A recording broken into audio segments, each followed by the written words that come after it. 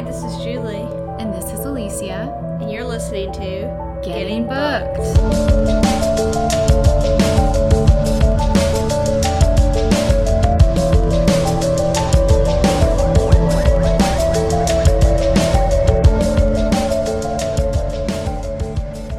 Thanks for tuning in. It's our first episode. So we're a little nervous, but we're excited. We picked our first book, and here we are. Yeah, so that's Julie who was just talking. This is Alicia, just so you know our voices and don't get confused as to who's who.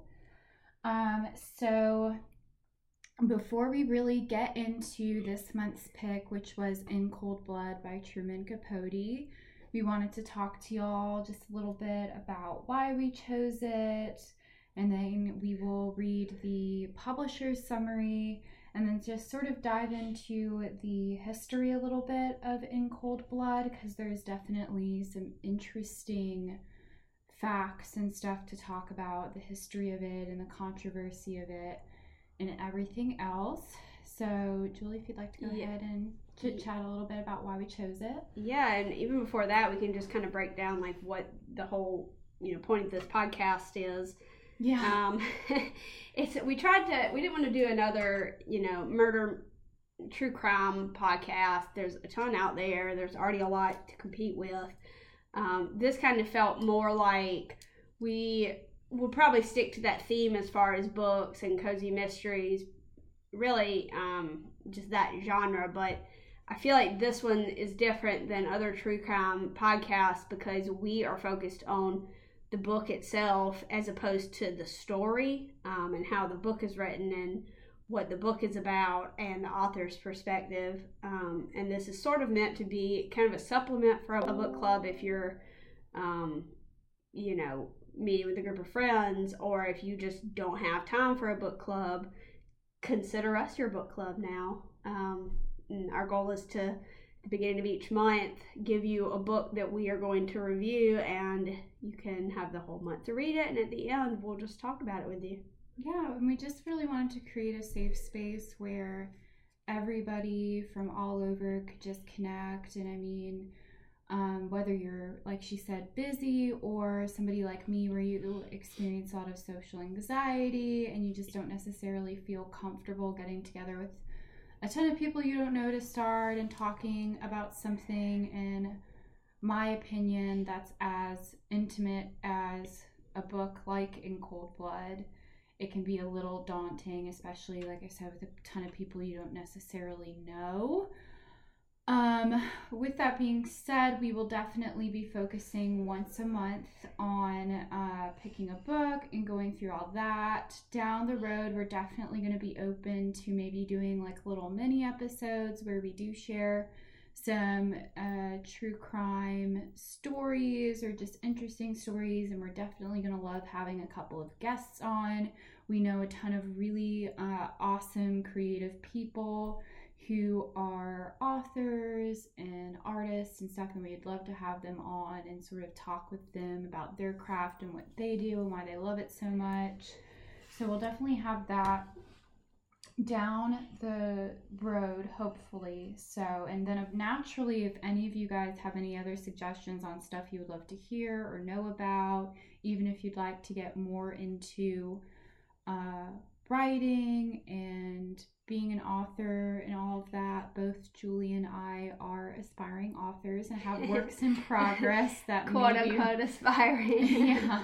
So nothing official yet, but one day. Yeah, hopefully one day. But we're definitely more than happy to talk about that and get some published authors on the podcast as well. So y'all just let us know what you would like to hear. Yeah, we're always open for suggestions. Absolutely. As we said, we're pretty new to this, and so we're just kind of feeling around in the dark, I would say, for what we should be doing and getting into our groove. Yeah, absolutely. So speaking of getting in the groove, we'll go ahead and just sort of jump into this month's pick, which again was In Cold Blood by Truman Capote. The reason we chose this was personally me, Alicia. I had read this book previously many, many years ago when I was first getting into true crime, and this to me is sort of the epitome classic true crime novel, as it was sort of the first of its kind from back in the day. So that is why I chose it. But Julie, so I was having coffee with Alicia one morning, and when we were still trying to kind of decide on a theme for the podcast, we knew we wanted to do one based around books and obviously mysteries and true crime. And she recommended this one. I'd never read this book, but between this and Helter Skelter, I think those are the two kind of, I don't want to say the godfathers of true crime books, but kind of. They're definitely two of the first, and it kind of sparked the genre, I would say. Truman Capote is known for a lot of other books, but I would say this one is probably the most famous one. I'd never read it, so we went over to my favorite used bookstore in Charleston, Sullivan's Trade a Book. Shout out to them. And they had a copy, so I grabbed it there, and I finished it right before this episode. Yeah, same here. I finished rereading it this morning. So if any of y'all out there did not finish the book this month, no worries at all. Don't feel bad. I feel you. I totally understand. So what we're going to do now is, Julie, if you would like to just go ahead and read the summary, so that way if there are any folks out there who haven't even read the book, but you're just tuning in to listen to just some great conversation, then here's what that book is all about. Yeah, so this is the publisher's summary of the book. We got it off of Lit Lovers. It's if you're not familiar with it, it's just a website that goes through all kinds of books, summaries, the author bio, reviews, sort of like Goodreads. Mm-hmm. I would say.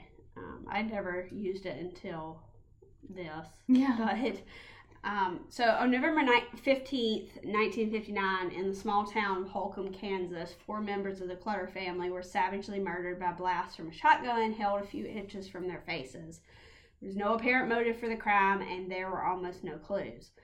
As Truman Capote reconstructs the murder and the investigation that led to the capture, trial, and the execution of the killers, he generates both mesmerizing suspense and astonishing empathy.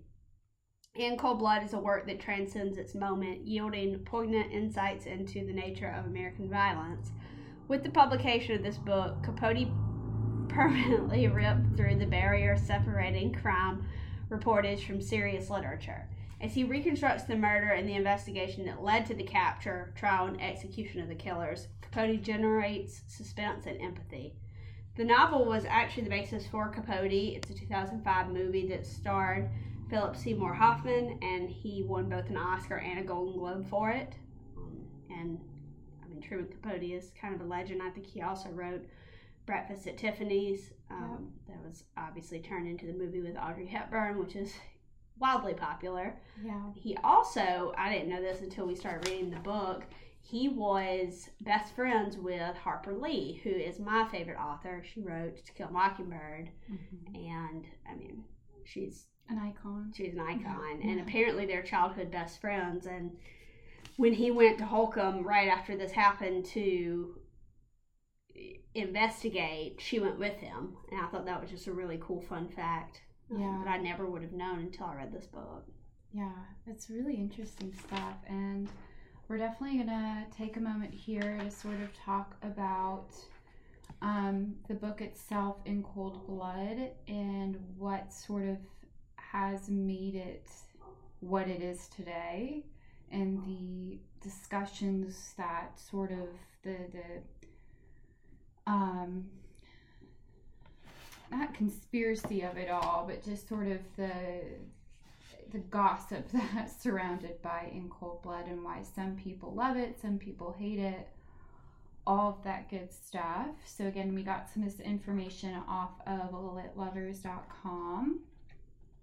So In Cold Blood was inspired by a 300-word article that ran on page 39 of New York Times on Monday, November 16th, 1959. The story described the unexplained murder of the Clutter family in rural Holcomb, Kansas, not Texas. In Cold Blood was serialized in The New Yorker in 1965 and published in hardcover by Random House in 1966. The quote-unquote non-fiction novel, as Capote labeled it, brought him literary acclaim and became an international bestseller. A feud between Capote and British arts critic Kenneth Tynan erupted in the pages of The Observer after Tynan's review of In Cold Blood implied that Capote wanted an execution so the book would have an effective ending. In Cold Blood brought Capote much praise from the literary community, but there were some who questioned certain events as reported in the book. Writing in Esquire in 1966, Philip K. Tompkins noted factual discrepancies after he traveled to Kansas and talked to some of the same people interviewed by Capote. In his article, Tompkins concluded Capote has, in short, achieved a work of art. He has told exceedingly well a tale of high terror in his own way, but despite the brilliance of self-publicizing efforts, he has made both a tactical and moral error that will hurt him in the short run. By insisting that every word of his book is true, he has made himself vulnerable to those readers who are prepared to examine seriously such a sweeping claim. True crime writer Jack Olson also commented on the fabrications. I recognized it as a work of art, but I know fakery when I see it, Olson says. Capote completely fabricated quotes and whole scenes. The book made something like $6 million in 1960s money, and nobody wanted to discuss anything wrong with a moneymaker like that in the publishing business. So, definitely there was a lot of, stuff surrounding it. It looks like Julie has something to throw in here, too. Yes, I was going to say a lot of the criticism actually came in 2005. The two surviving daughters of the Clutter family spoke to the media really for one of the first times since it, and let's just say there's no love lost between them and Truman Capote. He had gotten their permission to write an article for the New Yorker, and he sort of represented them that it was going to be this tribute to the family, and then he never communicated what was going to be in it. He never interviewed them. He never talked to them. He wrote this sensational story, and they were pretty upset. They never went into specifics about what he got wrong, but they said a lot of it was his misrepresentation of the wedding of Bonnie, which happened not too long after the funeral for the family. He also misrepresented the family's finances. And then I think the thing that they were most upset about that I found when I was researching this was the way he portrayed the mother. And I think I misspoke and said the daughter was named Bonnie. I meant the mother. The mother, Bonnie, in the book is portrayed as this invalid, kind of just mental patient. And I think that they disagree heavily on it. And they had really hoped that he was going to write an article or something that was, more representative of the family, and he completely ignored them according to them, and just did exactly what he wanted and wrote this, sensationalized book that, while it is entertaining and most of it is factual, apparently there is some room for improvement. Yeah, I mean, the thing is, I think like any form of art, it's going to seriously be left up to how somebody takes it. Each reader is going to be different as to how they see a situation, and obviously he is an artist, so he felt like probably while writing this, I need to exaggerate this or embellish that, but like what piece of true crime literature isn't like that? Because I feel like if it was very cut and dry, it wouldn't be no one would read a good story. Yeah, so I mean, I think with Truman Capote, in his case, it was definitely just a matter of reconstructing not only the horrific crimes that took place, but really trying to have the reader get a grasp on the characters, the story, the setting, and everything without it being so sterile and like you're reading some sort of report. Yeah. Or like you're reading the files directly. I definitely agree. I don't fault him for how he wrote the book. I obviously enjoyed the book. I think that they just couldn't separate themselves from the book and the tragedy. I mean, it was their family, so I can see how they would be incredibly sensitive about it.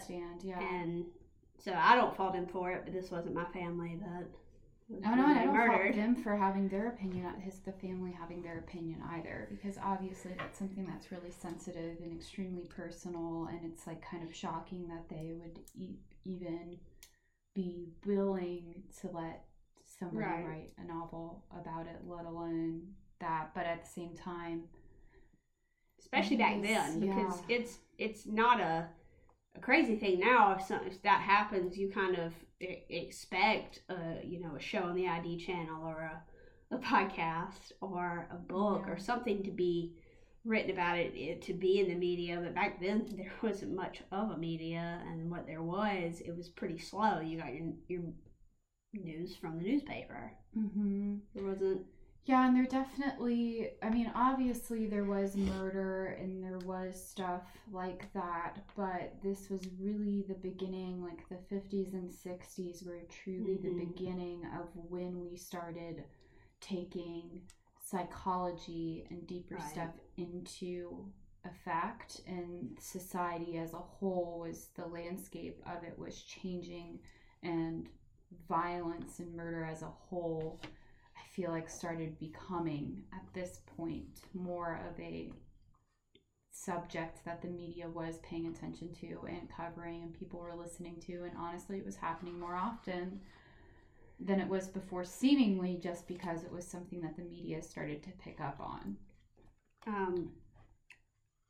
I guess you just want to dive into the book and we can go section by section. Like one thing I admired about this book, and it made it easy to follow, was he splits the book into sections. The first one is called The Last to See Them Alive.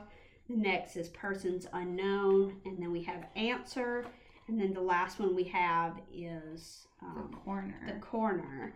And so for me, I took that to mean, Last to See Them Alive, where he obviously has to embellish this part because he wasn't around for the last conversations with the family. So before we get into that, we'll back up all the way to the front, which, by the way, the dedication is so sweet. And then I also like the full title of the book is In Cold Blood, A True Account of Multiple Murder and Its Consequences, which I think has really deep, wonderful meaning.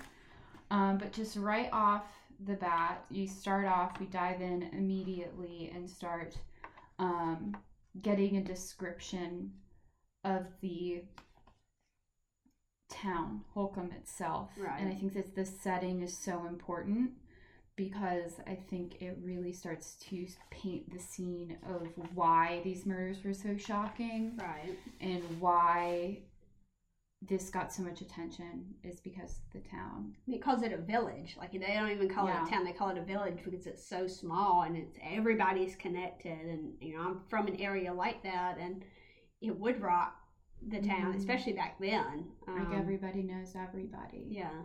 Or you're related to them. Yeah, and there's no such thing as, like, strangers coming into town or anything like that, especially back then. They refer to it as a lonesome because it's just these people that live in this village, and there's not another one for miles. They've got their little town and a school, and that's about it. Yeah, like the way he describes everything it's really almost poetic. The way he describes Holcomb is, at one end of the town stands a stark old stucco structure, the roof of which supports an electric sign dance.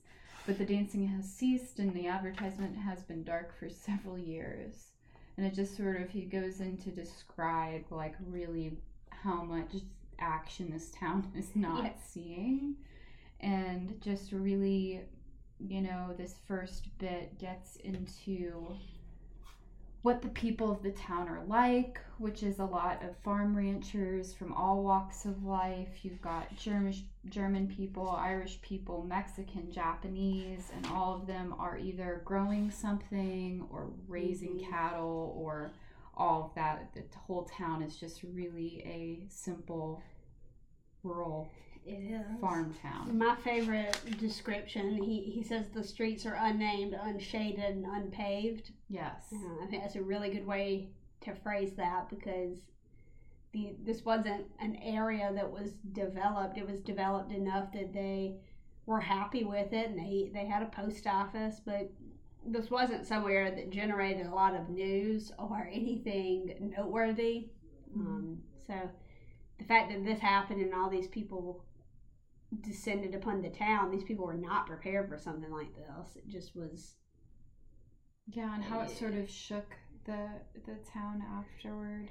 Changed it. Yeah, definitely. And so after he talks about the town, we pretty much immediately go into the setting for what is to lead up to be the murders, which is obviously right before Thanksgiving, the holiday time everybody's buzzing about. And the Clutter family was supposed to host Thanksgiving at their house. So they're definitely planning this huge reunion. It's a really happy time.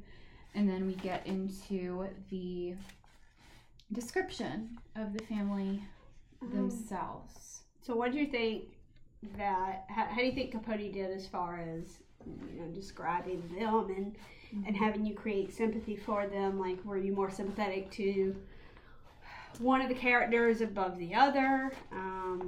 Who are you most affected by dying, I guess?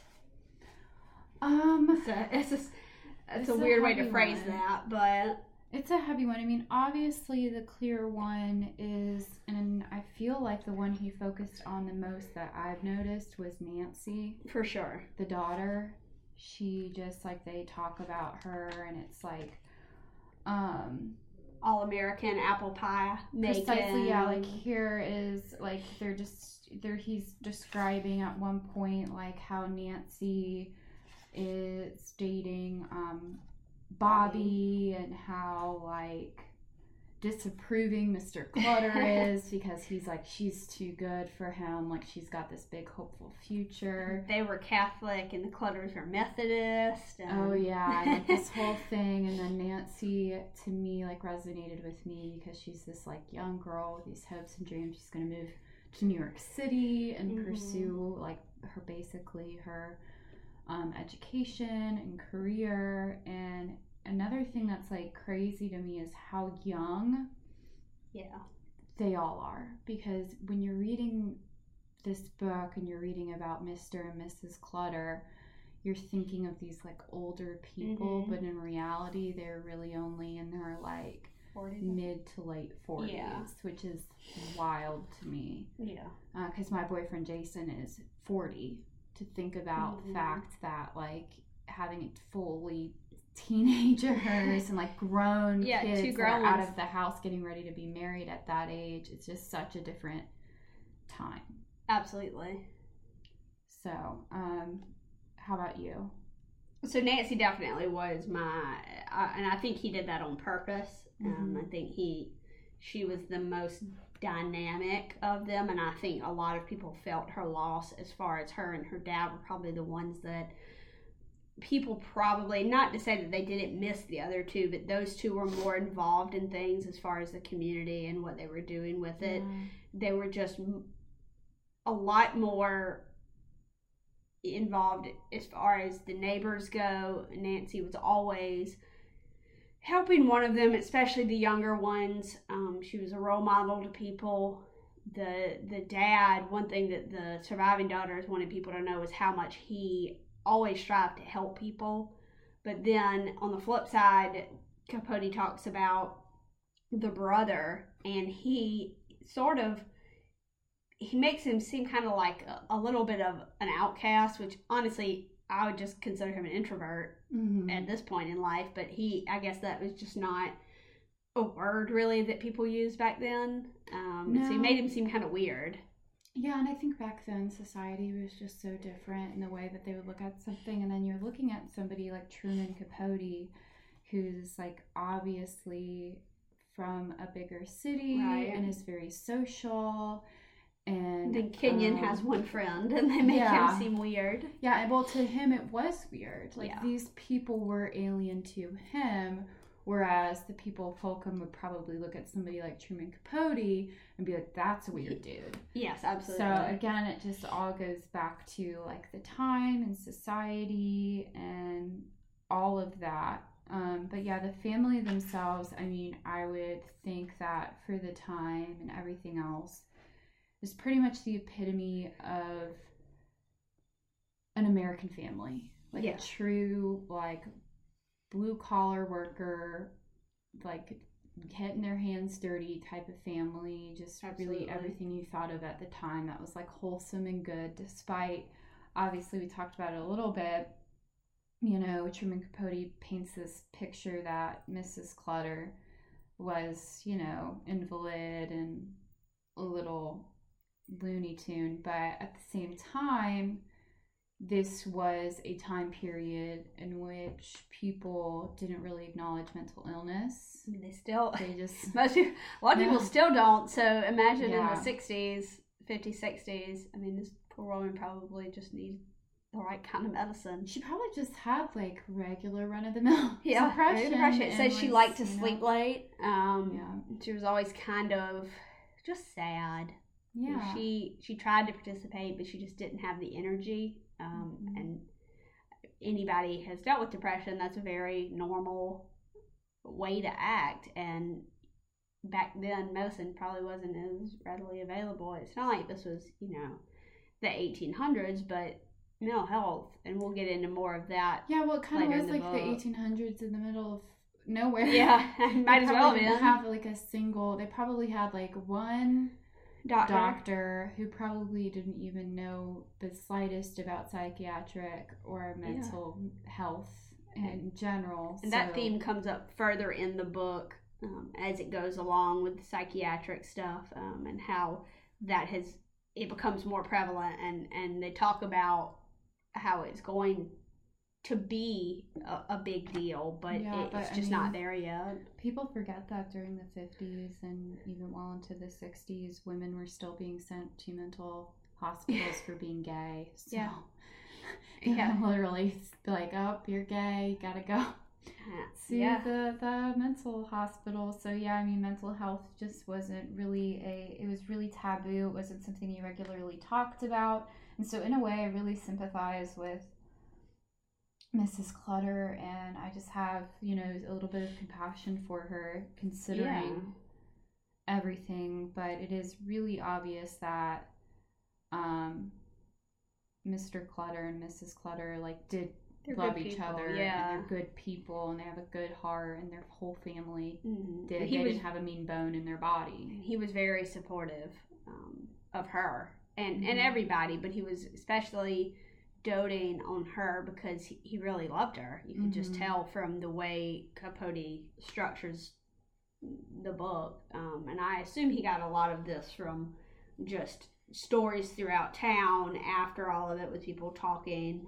He really inserted himself into the town because he had to, first off, but I imagine that's where he just got all of these stories, and it says a lot about the impression they left on people, because that's the stories that were being, you know, floated around about them. The rumors were all good things. They were just good people. Yeah, and they really, you know, I think he really, Truman Capote did right. If it's not all 100% true, it does paint a really good picture of what kind-hearted people they are, just so you can have compassion as a reader for these people and connect with them. I think that maybe his whole point was writing each character to relate to somebody. Yes, exactly. Making Julie's holding up a note to show exactly what I'm about to say, that he wanted the reader to connect with, if not all of the Clutters, one of them. I mean, just reading it, I see myself in every single one of these people, and I think anybody can. I mean, it was definitely a different time. I mean, Mr. Clutter was like a very religious man, didn't believe in drinking, didn't believe in doing smoking tobacco, like literally pretty nothing. Straight laced. Didn't even drink coffee. Yeah. Like just very straight laced. And yeah, the note I was holding up to show her, the book I got was the used book, and the girl who had it before me, I guess it had been for a school project, and said throughout the book it's littered with notes. She got 100 though. Shout out to her. Yeah. I won't say her name on air, but she must be from the Charleston area. But the note says that Capote gets the reader attached to the Clutters and then makes everybody depressed after their death. And for a high school student, I thought that was pretty insightful. I assume she was in high school by the way she writes. I just thought that was interesting, and it's very true. Yeah. So now we get into, after we talk about the family, we start the great thing that Truman Capote does is we are constantly throughout the book switching between the Clutters and investigators and detectives and that side of the story and the murderers, Dick and Perry. So we start getting into the beginning of their journey into this crime together, essentially. So we're talking about Dick's, how he was the one who really came up with this idea of the big score, and how Perry is just sort of his buddy in this, very gullible and easily influenced. And obviously we're going to get really deep into the characters later on in this book. It's excellent foreshadowing, I think, though. Yes, really just like I said, the beginning, the tip of the iceberg with these characters. And you're immediately, Dick is interesting, but Perry is somebody who you immediately read as such a complex individual. He is, yeah. He is both delicate and strong. He is both egotistical, but also easily hurt emotionally, and you just really, really, really get into all of their character, and you literally are starting their drive. And they both to Holcomb. They both have these grand plans, and they're dreamers, and I think it's funny because neither one of them has led a life that would inspire dreams. They have done some traveling, but they just have this view of themselves that they think that they deserve, this life of luxury. And they're very complex. Interesting. Yeah, they're very complex character, and we'll definitely be getting into that. But yeah, you can see pretty much immediately that Dick is a little bit more practical. He was just somebody who was extremely masculine and wanted to live the American dream and have a ton of money, and money was really his motivation, where Perry, I would say, was all about adventure and these really more like an idealistic life. Like he really thought they were going to go to Mexico and become like looking for treasure and stuff that isn't really realistic. And like I said, we'll definitely be getting into it later, but I think that that Perry himself had these dreams and these ideas because he had such a god-awful life. And I think that he was just trying to think of literally this absolute dream. So we get into that, and we literally so we start off with them. The first bit we read is literally the beginning of their drive to Holcomb to commit the crime. And after we cut out from that, we go straight into basically the family's last night together. This is where a lot of discussion was about the families, what was actually said and all of that, because obviously there's stuff where it's like phone conversations that were had and what they're eating and these very specific details, but you really start to, in this part, get to know Nancy and her character, and also a little bit about her mother. One piece that really struck me was when Nancy's friend was coming over to make the cherry pie. Yeah, the little girl. Yes, and Nancy had to leave because she had other social obligations. There's this quote directly that describes what her friend got from her mom, which was, it said, "But it was her eyes, wide apart, darkly translucent, like ale held to the light, that made her immediately likable, that at once announced her lack of suspicion, her consideration, and yet so easily triggered kindliness." So, I mean, there's definitely some positives in there about her mother that would make you immediately like her. Yeah, she was very likable, and she was sad, and I kind of wanted to give her a hug, especially the sentence where she's talking to the little girl, Jolene, and she says, "Forgive me, dear, I'm sure you'll never know what it is to be tired. I'm sure you'll always be happy." Yeah. And it just was so sad, and you could tell she's not a mean lady. She was not somebody scary, who I think that a lot of people in that town probably made her out to be this scary woman who had gone to this institution a couple of times. She was just sad, and she just wanted to be, present, but there was just something keeping her from that. Yeah. So you definitely get to know that, and then we're still flip-flopping between obviously the family and the murderers and everything. So I guess we'll just we have our books here. I'm sure you can hear us flipping through them. Sorry about the background noise.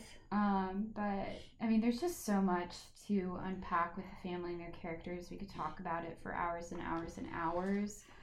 But really, the takeaway from the family is that they are so deeply kind and American and wholesome, and everything that was positive about America at that time. I'd really love to talk more. Right, and I don't think the book itself is necessarily focusing on the victims as much as it is the killers. Yeah, and unfortunately, which is how a lot of true crime I feel like is. Well, yeah, Capote really did create a relationship with the murderers. I mean, talking with them and interviewing them, you get to know them better and their character, obviously. So in the first part, we start off with Dick's description. What he looked like, heavily tattooed, but other than that, like, very classic American looking boy, blonde hair, blue-eyed individual. The only thing that really struck me immediately is that when Truman Capote is talking about him, he does share that he got into a car accident, 1950, where he had a head injury, and as we all know, all those true crime lovers, head injuries are really consistent in serial killers and murderers. Like, it's almost across the board that all these people have head injuries. So I was like, whoa, right when I saw that. When I saw that, and then, that part was very interesting, and then it was even more interesting when you realize that Perry also got into a car accident. Yes, motorcycle accident. And it doesn't talk as much about head injury in that one, but, obviously, motorcycles above anything are more dangerous than cars, so there's bound to be some type of head injury, whether they talked about that as much or not, but back to what you were saying. Yeah, no, I mean, it's definitely, we learned that almost immediately, and I definitely made note of that, and was like, that's crazy. And then now we're sort of setting off into their journey of going to Holcomb, and really the beginning of the end, essentially. Exactly. But there was one part before it happened that really, his neighbor, the last person, Mr. Clutter, the last person to see Mr. Clutter alive was actually his friend, who was the Japanese that's right. woman. She saw him and she said to him that she was like, look, Herb,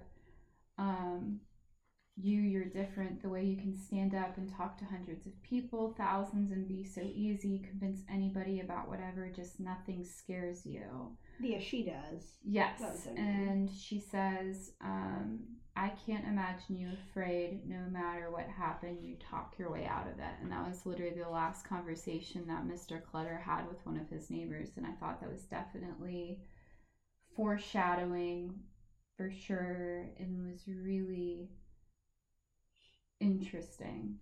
And I wonder, I think it comes into play big time as we dive into.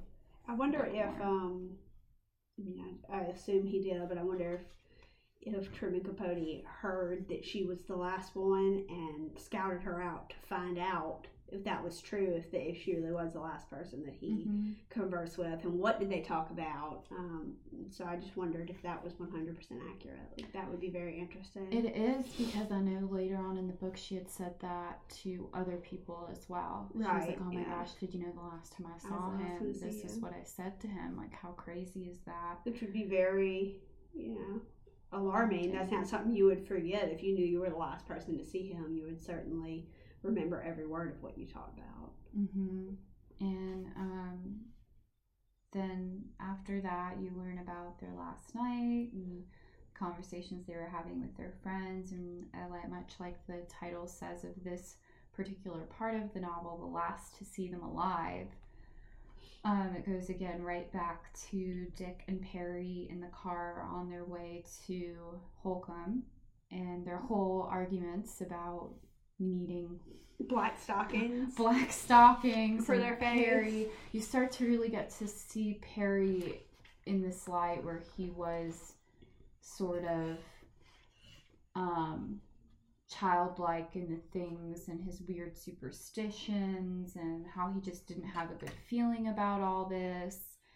And you could tell that Dick was more the experienced criminal, not murderer. When I say criminal, I mean he was somebody who stole a lot. I think he looked at it like it was a job. Yeah, he didn't see it as this adventure.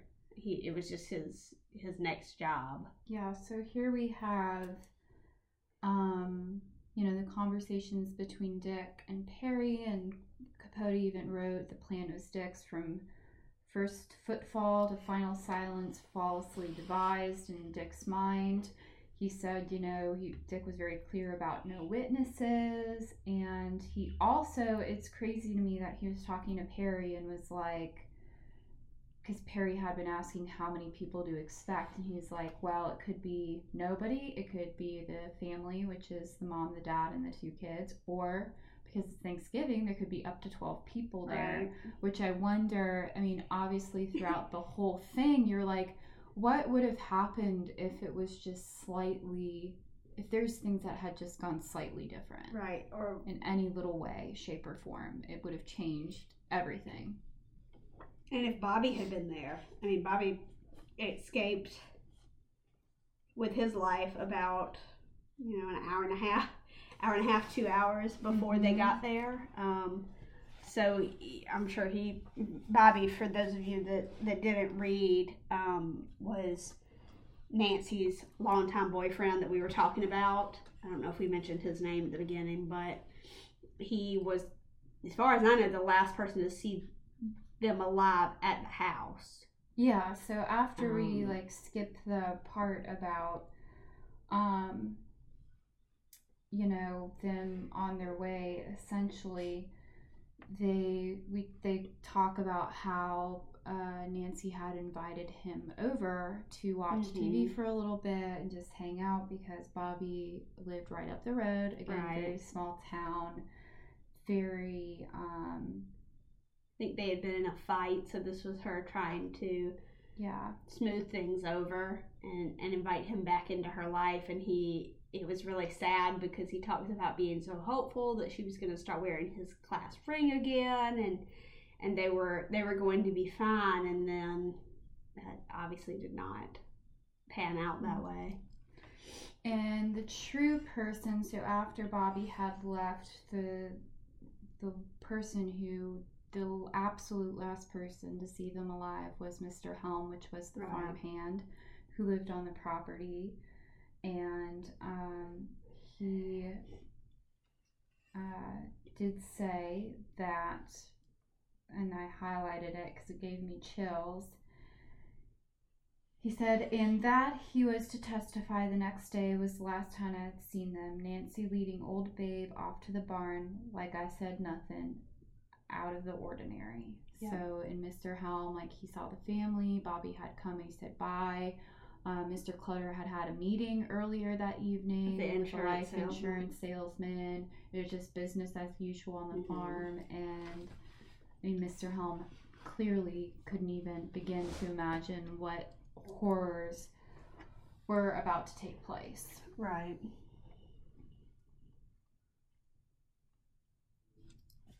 So I'm sorry, I'm just trying to get to my book to the part where we're back now with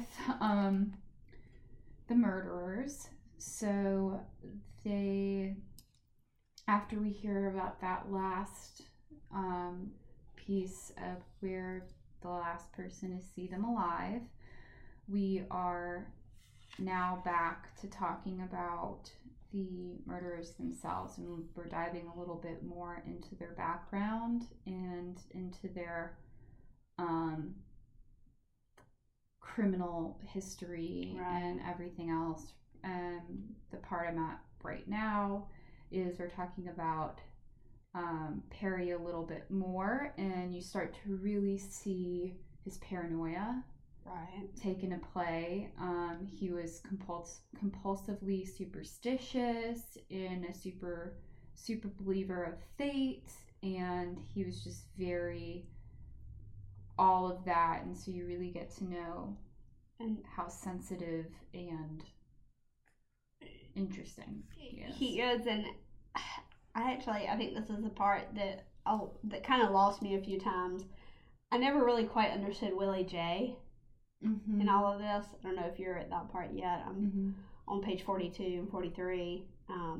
He just, to me, was sort of this like God figure to Perry, and I never quite understood why. I guess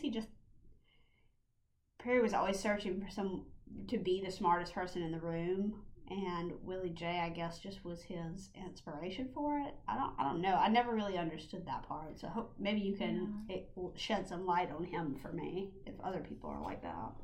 Yeah, well, I think you start to see the complexity of Perry through his friendship with Willie J, because you have somebody like Perry who is very clearly mentally ill and paranoid and all of that, but he's able still to connect with this individual who's obviously very religious. And Perry, obviously due to his past, his absolutely horrific life in the Catholic orphanage system, was very not terrible about religion because of that trauma.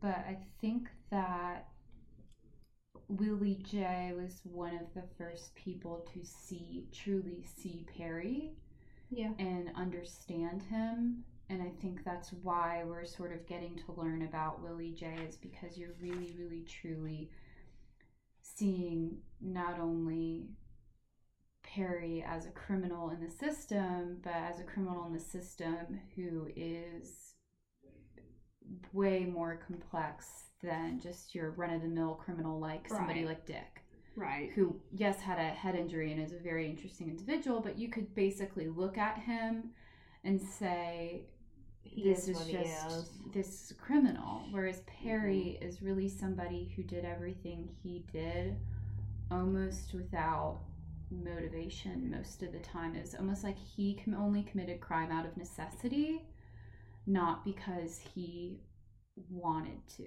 Whereas somebody like Dick, who has very, I personally think, sociopathic tendencies, where in his mind his motivation is money and greed and power. Like at some point in the book, Perry's talking about Dick, and he says Dick is the kind of guy who could have $100 in his pocket and would still steal gum, whereas Perry is the type of person who just doesn't fit into society. Yeah. And because he doesn't fit into society, just feels like he doesn't, and because of his intelligence doesn't need to abide by society's rules and laws, and doesn't really care to or want to, and really will only steal and do all of that just out of complete necessity. I did think it was funny that he was a war hero, military man. So he's the complete opposite of a soldier. He hated, being told what to do and following the law. And then he was in the military, where you do that. Obviously, this comes up further in the book, but even in the military, he would do things to try and get around certain things, and like cutting the hole in the floorboard. Yeah, to make the thing warmer and all of that. So, but I think Willie J was just sort of, I think he was introduced just because he cared about him. He cared about him, and also it just goes to show that if Perry, like when he got out, let's say he decided to meet up with Willie J instead of Dick, like they were how saying, different his life could have been.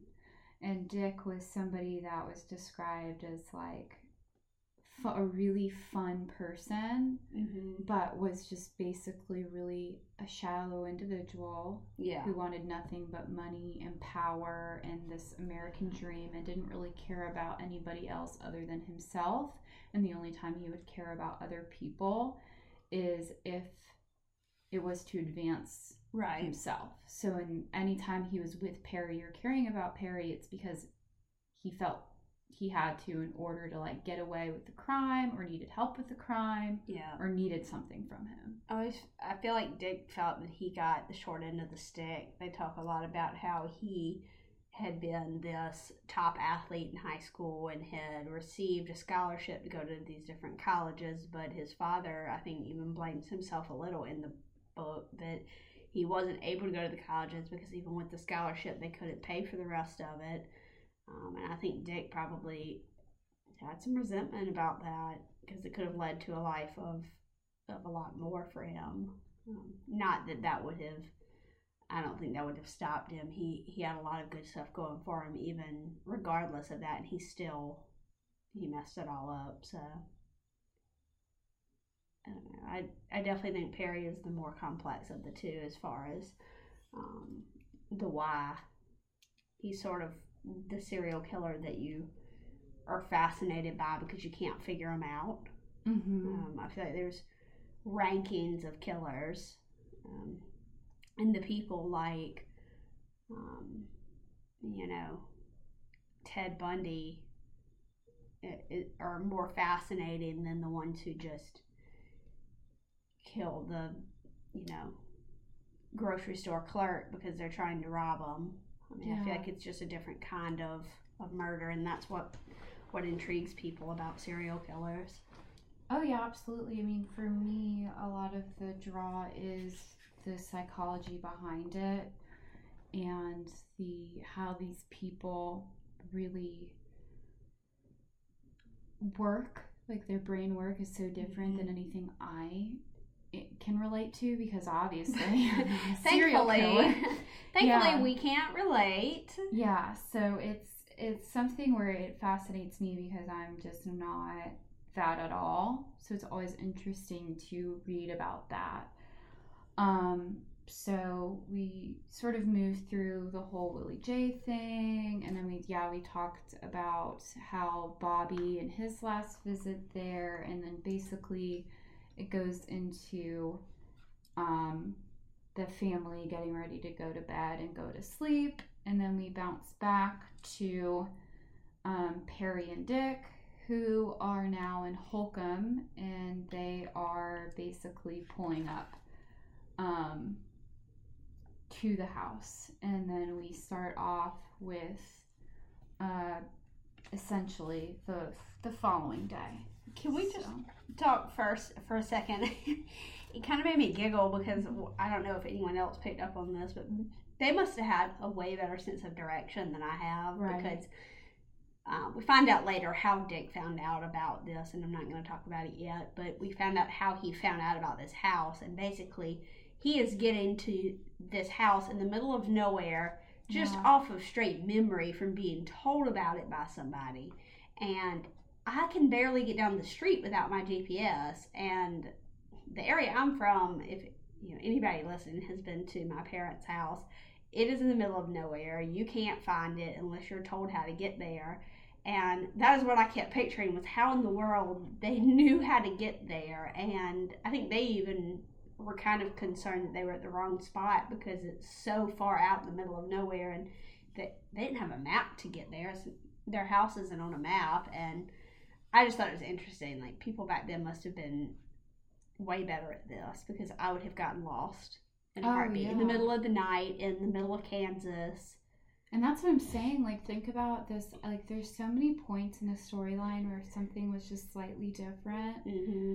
Like, if something had gone slightly different, this wouldn't have happened. Right. So, like, let's say, for instance, they did get lost and they ended up at the wrong house. Like, who would they have come across? Like, what would have happened?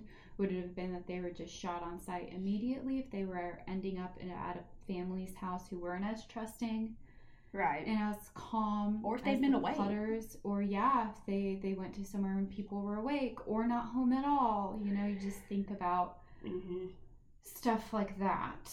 But yeah, we do get into the following morning, which is a Sunday, and they're basically every Sunday the Clutters attend church, as they're very religious individuals, and the whole question arises as to that the first thing that's brought to anybody's attention that would make them think something was wrong was that Susan, Nancy's best friend, would go to church with her family. Right. And she had not heard a peep from them. They were late, and she was like, this is so unusual. And I highlighted, it says, can you imagine Mr. Clutter missing church just to sleep? Because her mom's like, oh, maybe they slept in. Yeah. Or whatever. And she's like, no.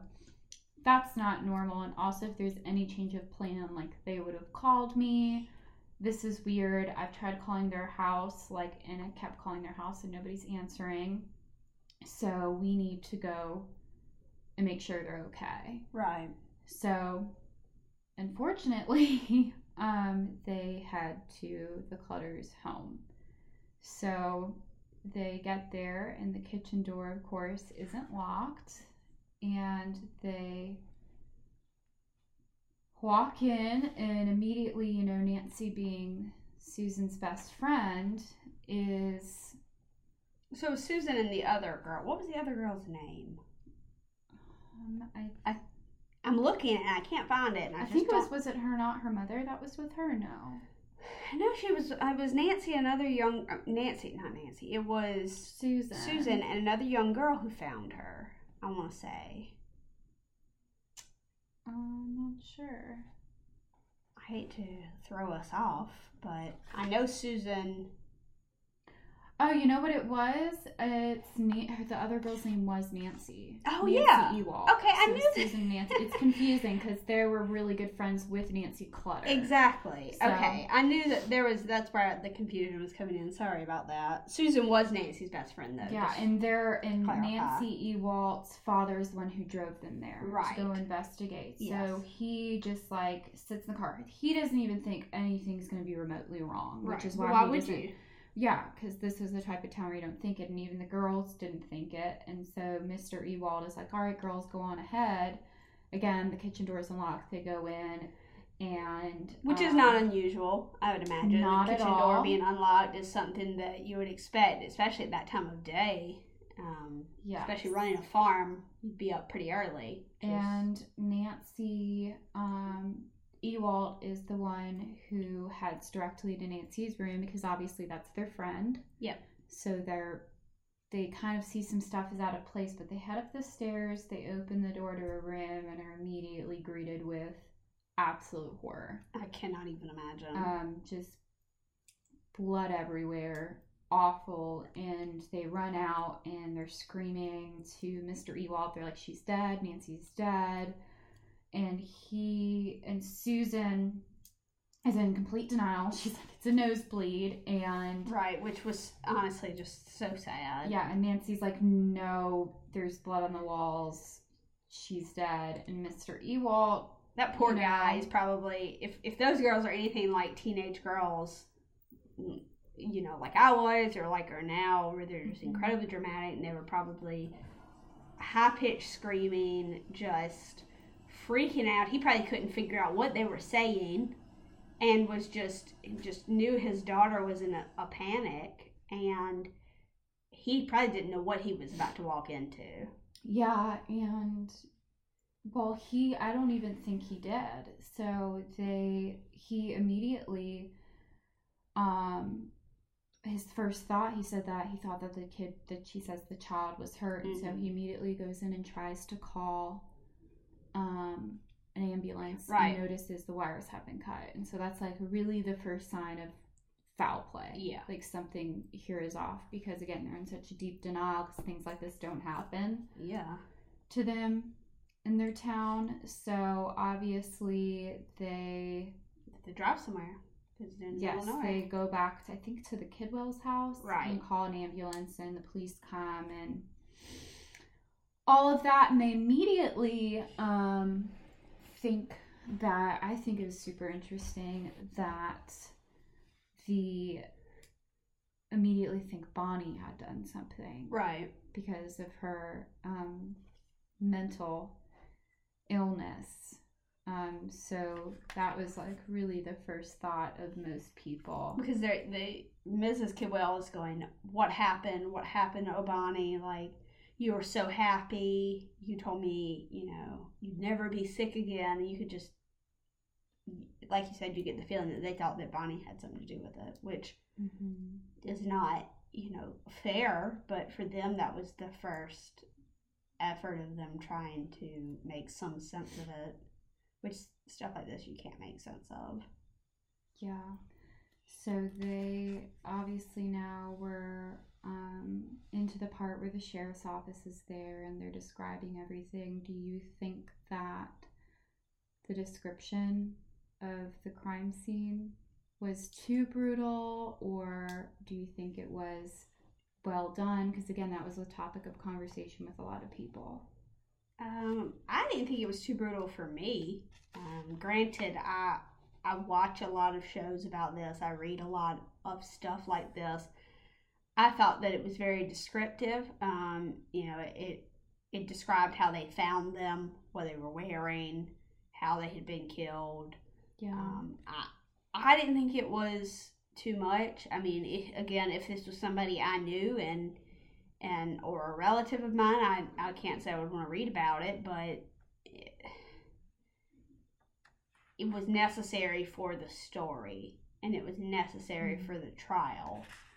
This is the police, is their job to go in and make these descriptions, and that's the only way that Truman Capote would have known this stuff, is to come out through those reports and all of that. So I think he did a good job of, you know, just reiterating what the reports would have said. Yeah, and I agree with that. I think it was, you know, well done to put together a picture and really get an idea of how brutal it was, especially considering the time.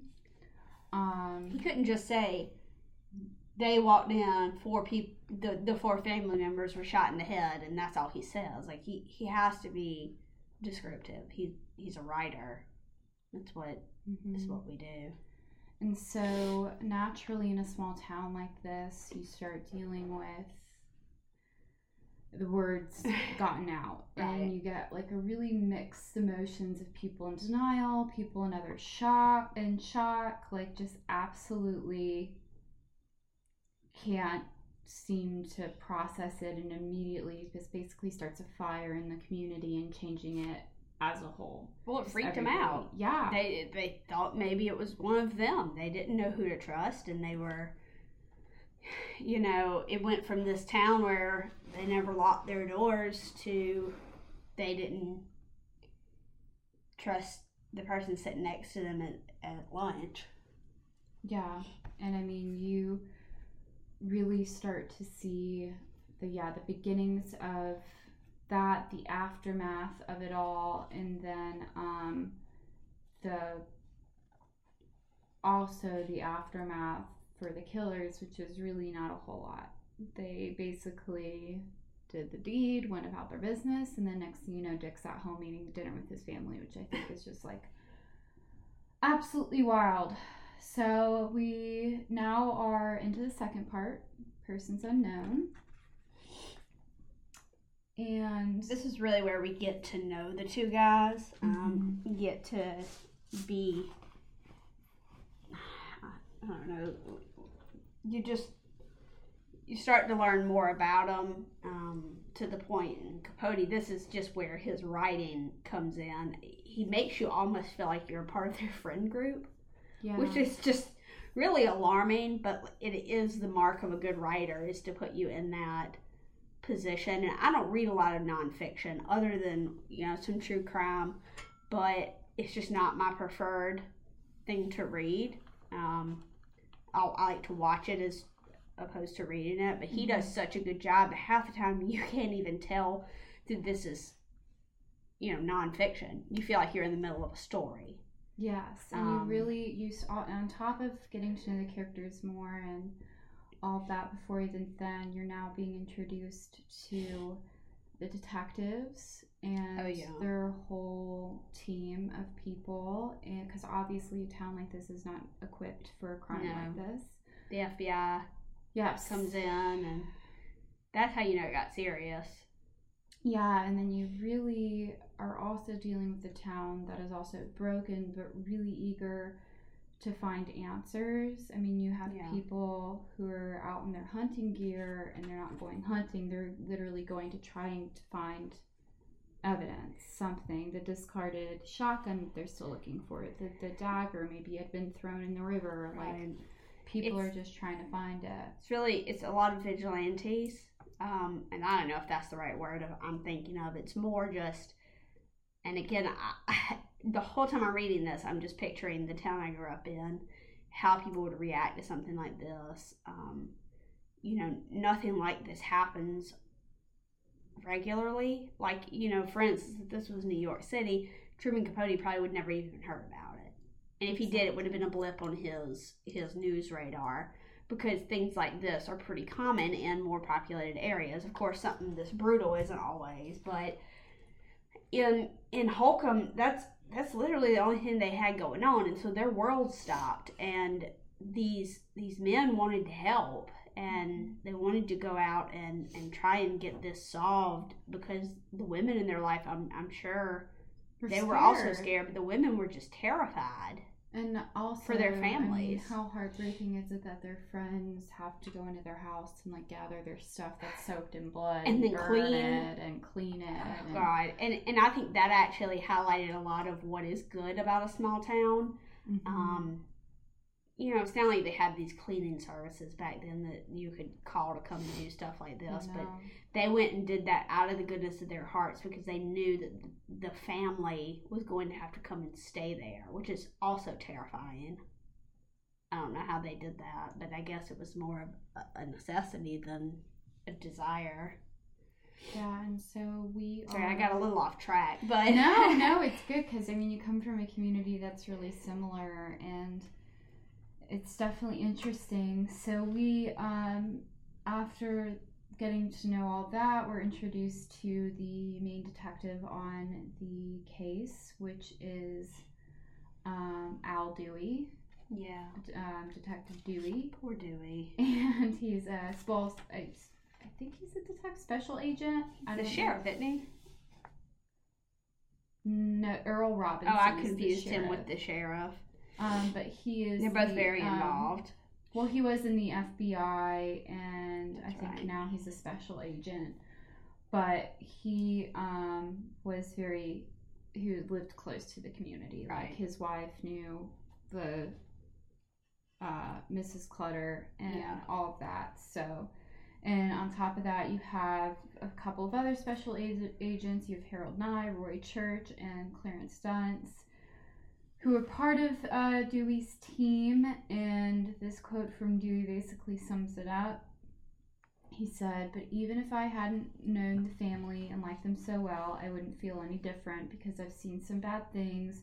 I sure as hell have, but nothing so vicious as this. However long it takes, and maybe the rest of my life, I'm going to know what happened in that house, the why and who." So you're really starting to get to know Dewey, get to know his background, and get to know why he's so tied to this case, and will basically consume him up until the very end. Like throughout the whole book, you learn about how much this case consumed his life. So, yeah, I don't know. I thought that the way Capote goes through the initial start to the investigation is a good look at how unprepared they were for something like this. They had never dealt with it. I think they said there had been, a murder once before, back in the 20s maybe, but they just had no precedent for it, and they really didn't know where to start. And they were very proud of the one guy who had a camera who took pictures. Yeah, which ended up being key. Yeah, they really were key evidence. Very important, which that's something that we kind of laugh at now, because of course that's something that happens at a crime scene. Of course it's important and would be used as evidence, and that's just standard for investigations now. But back then, I mean, people didn't just have cameras, and they were just very proud of that. And I remember thinking that you could obviously tell, because this book was published in 1965, which these happened before that. And I don't know, that stuck out to me. Yeah, and I think it's also interesting how, because Dewey knew the family, like he said, Mr. Clutter, like if he doesn't believe that Mr. Clutter wouldn't have fought back. Like he says, if he would have fought back if he thought his family was in danger, and there really wasn't too much of a sign of struggle. And again, we really will get to know that later on in the book as we hear the statement from the killers. But yeah, you just get to know more about the case, their motivations, to why they're so fueled to find it. Obviously, Dewey's wife is freaked out. He knows the whole community's freaked out. They're really eager to get to the bottom of it. And they just go on to describe how shaken the community is. And they talk. It's funny, they kind of break down through each rumor, and they talk about how we're not going to speculate. We're going to talk facts. We're not going to talk about just wild theories, because rumors and the rumor mill, even back then without all the technology we have now, those rumors get around quick, and there's, everybody's coming up with some reason, some way to justify how this could have happened, because that's the only way you can get through grief most of the time, is just to find a why. And no one could come up with a why. The cops couldn't, the town didn't know anything. It was so random that people were spinning in circles trying to figure it out. This wasn't somebody that had issues with people. This wasn't, this mean man who had enemies. And so these poor cops are they just don't have a lot to go off of. No, and why would they? Because, again, nothing like this really happened. There wasn't really the Clutters were just such a wonderful family. They didn't know anybody who would want to kill them, and it's very much so emphasized that Mr. Clutter while he had money, he never had cash money. Right. It was all in accounts. He was a very wise man. And property. With his money, he was a very conservative man. And, so why would he have just wads of cash on him? Which is another reason why they're just so confused as to why somebody would do what they did. I feel like cops now, the first thing they would have looked at was the life insurance policy that got taken out hours before. And then they kind of brushed over and they kind of looked into it. But I feel like it's just so much more, maybe people are more pessimistic now, and it's been seen a lot. But my first thought would have been, okay, well, who's profiting off of this? It would have been one of the surviving daughters, and I probably would have gone down this rabbit hole of them hiring somebody to do this. Oh, yeah. But they never seemed to do that. Yeah, it never crossed their mind that could be a thing that people did. Yeah, I just don't think that was something they thought of back then. But now I feel like if you take out an insurance policy and you get murdered a few hours later, that's more than just a coincidence. I think that's how people view it now. But back then, there were probably plenty of people that didn't have life insurance back then. I don't think it was very pretty rare. It was very different time. Exactly, and that's why I have to keep putting myself into that time frame when I read these parts of this book, because I think of like how it would be now, and it's just, you can't think of it that way. Yeah, and they definitely, throughout the book, it's a pretty common theme of just like they didn't know until one part, which we'll get into, like for sure who did it. They had an idea of who could have done this, but nothing really concrete. So we're back with Perry and Dick for a brief moment, and basically, yes, how comfortable they are with after the fact. Yeah. Everybody else in the town is just freaking out, and these two have come in, committed it, left, and Dick's at home eating supper and watching a baseball game. Yeah, and while the town is preparing to bury the Clutters, we are learning that they are preparing to take off for Mexico. Right. And flee the country. Right before they flee the country, they quote unquote hang hot money, aka write bad checks, and are collecting a ton of money and are basically getting ready to, which is how Dick ended up in jail to begin with. Was that and that becomes important in the rest of the book. But that's how he ended up in jail to begin with, and why his poor parents were so embarrassed of him, and they were good people too.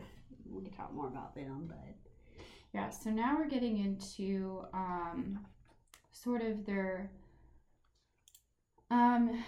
journey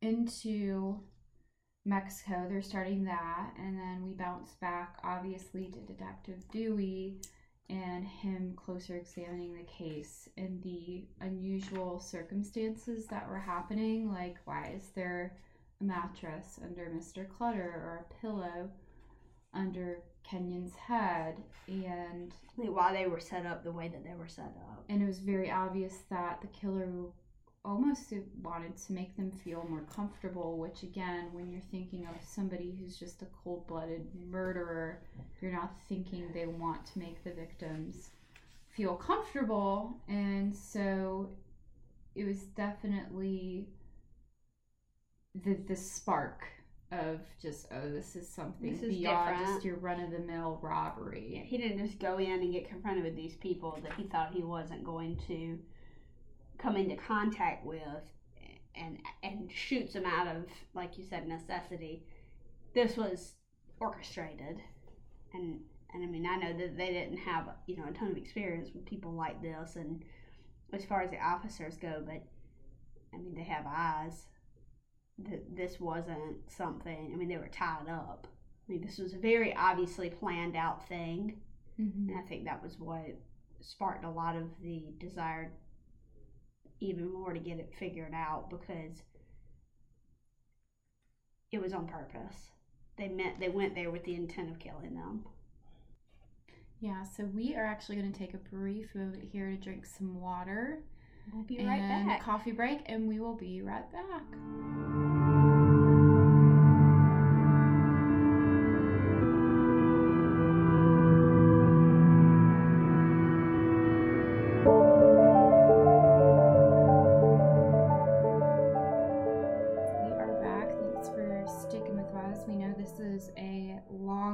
but there's quite a lot to unpack in the book. So as I was saying, we're still in the section Persons Unknown, and we are sort of getting into their time in Mexico, which Julie and I both talked about. We could honestly care less about their time in Mexico. So I'm just going to jump forward a little bit. And that's not to say that it's not an important part of the book. No. I just don't think that it's something that we need to, rehash with y'all as far as that goes. It just sort of is their day-to-day stuff that they're doing, what they care about, why they're there. Ultimately, it talks about how they end up back in America, because Mexico is, they went down there for specific purposes, and it goes through that part of the book. Just goes through. It's very monotonous, I think, and it's important background information, but I don't think that you necessarily need us to tell you that they, ate a chocolate bar for their meal. Yeah, so before they even come back to the States, however, I do think the part that's interesting is they talk about Perry is basically packing up their belongings, because this is like the end of the road for them in Mexico, and in those belongings is a letter from his sister, which is just basically tearing him apart. Yeah. And I think it's interesting that the reason why he keeps it is because his friend, Willie J, wrote notes on the letter and like his take on the letter. And I just think it's really interesting. The one part that his sister that resonated with me is she says it is no shame to have a dirty face. This shame comes when you keep it dirty. So she's talking to Perry about like how there's no shame in like you shouldn't have shame in your past, but if you're going to continue, then you should carry that shame. Like everybody has a past. You need to do what is right, do your time, all of that, but if you're going to keep doing it, then that's an issue. And what's funny about it though is that obviously, when she writes that, he's in jail for a separate crime, and she has no idea what's coming for him.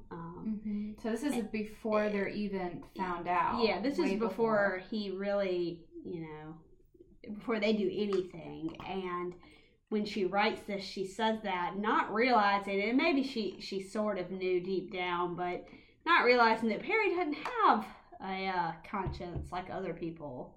It's not the same thing. If he's doing something he should be ashamed of, he's not going to feel ashamed like you or I would feel ashamed about it. Yeah, absolutely. So we kind of go through that letter, and I thought that was interesting.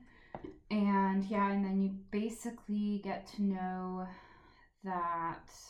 What about Perry's past? Perry's past, which is really, really dark and terrible. And again, we don't really need to rehash that too much right now. Probably the cause of a lot of his absolutely. Why he is the way he is, and why he doesn't care. And again, we really get into that later on in the novel during the trial and everything. And so as we wrap up Persons Unknown, you really get to see the end of their time in Mexico and them going back into the United States, and what eventually a year of just hitting the road and going from town to town and place to place. And then we enter into part 3, which is Answer.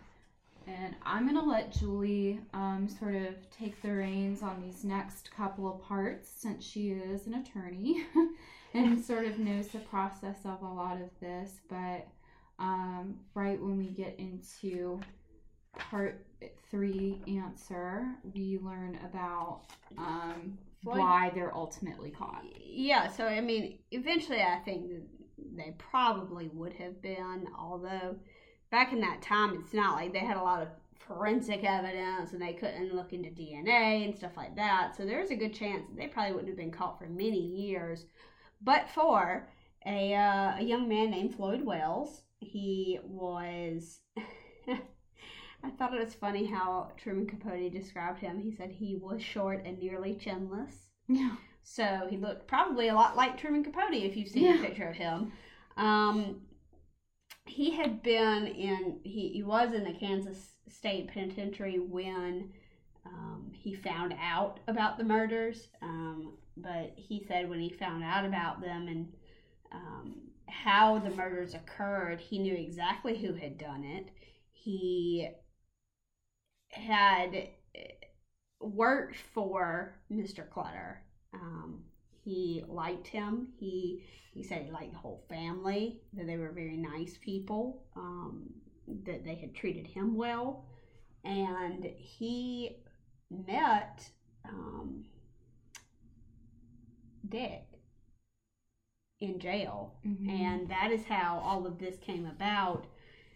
Dick never stopped asking him about the family. Once Floyd kind of let on that he used to work for this guy who he elaborated on how wealthy he was. I think he wasn't nearly as wealthy, maybe as Floyd knew, but definitely not as wealthy as Floyd portrayed him to be. And I just don't know if that was Floyd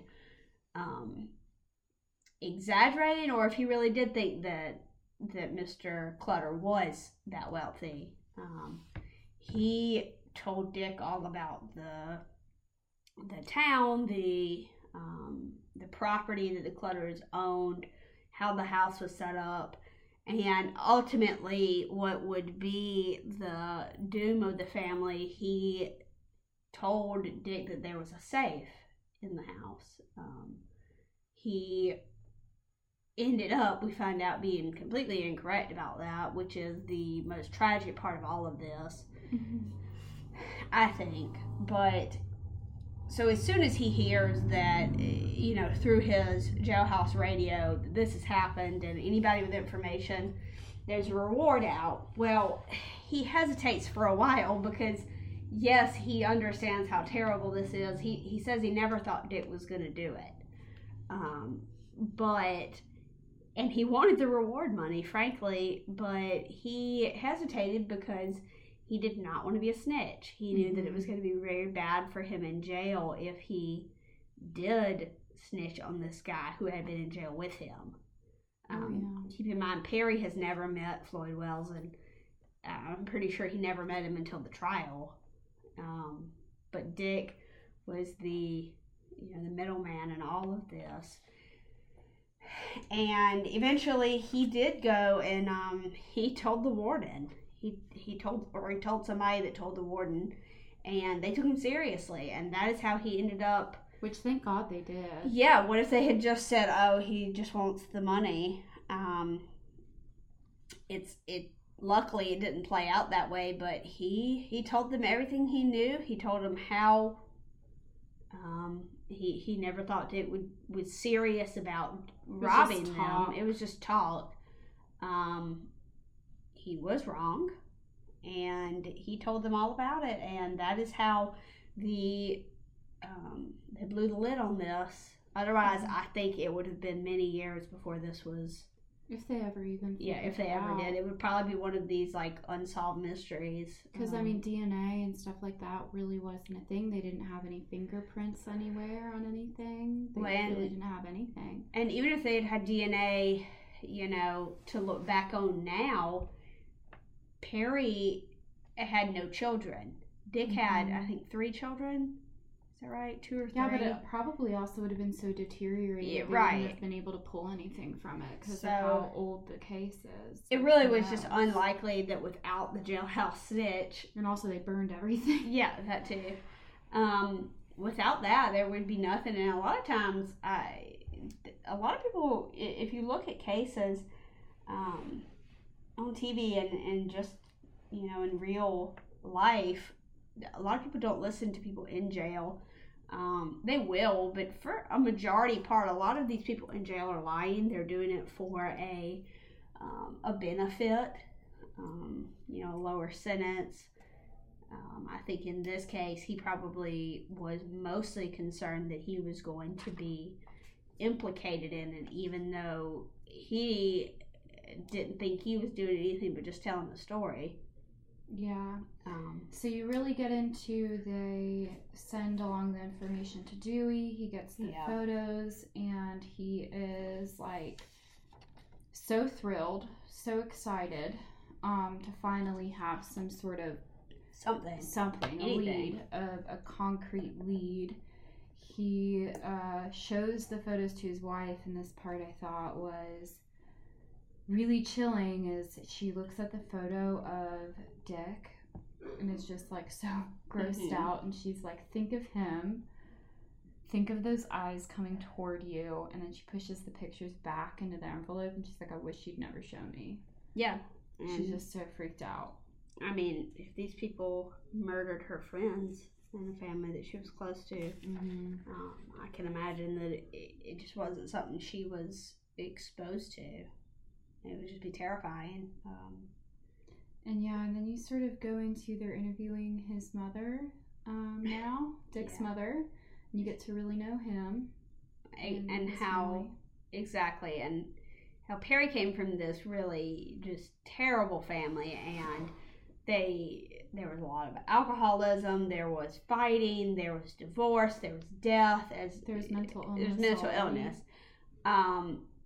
But on the flip side, you have Dick's family, who his parents were just the sweetest. His mom, I mean, she's just devastated by it. Even the thought that her son could be considered to be doing any of this.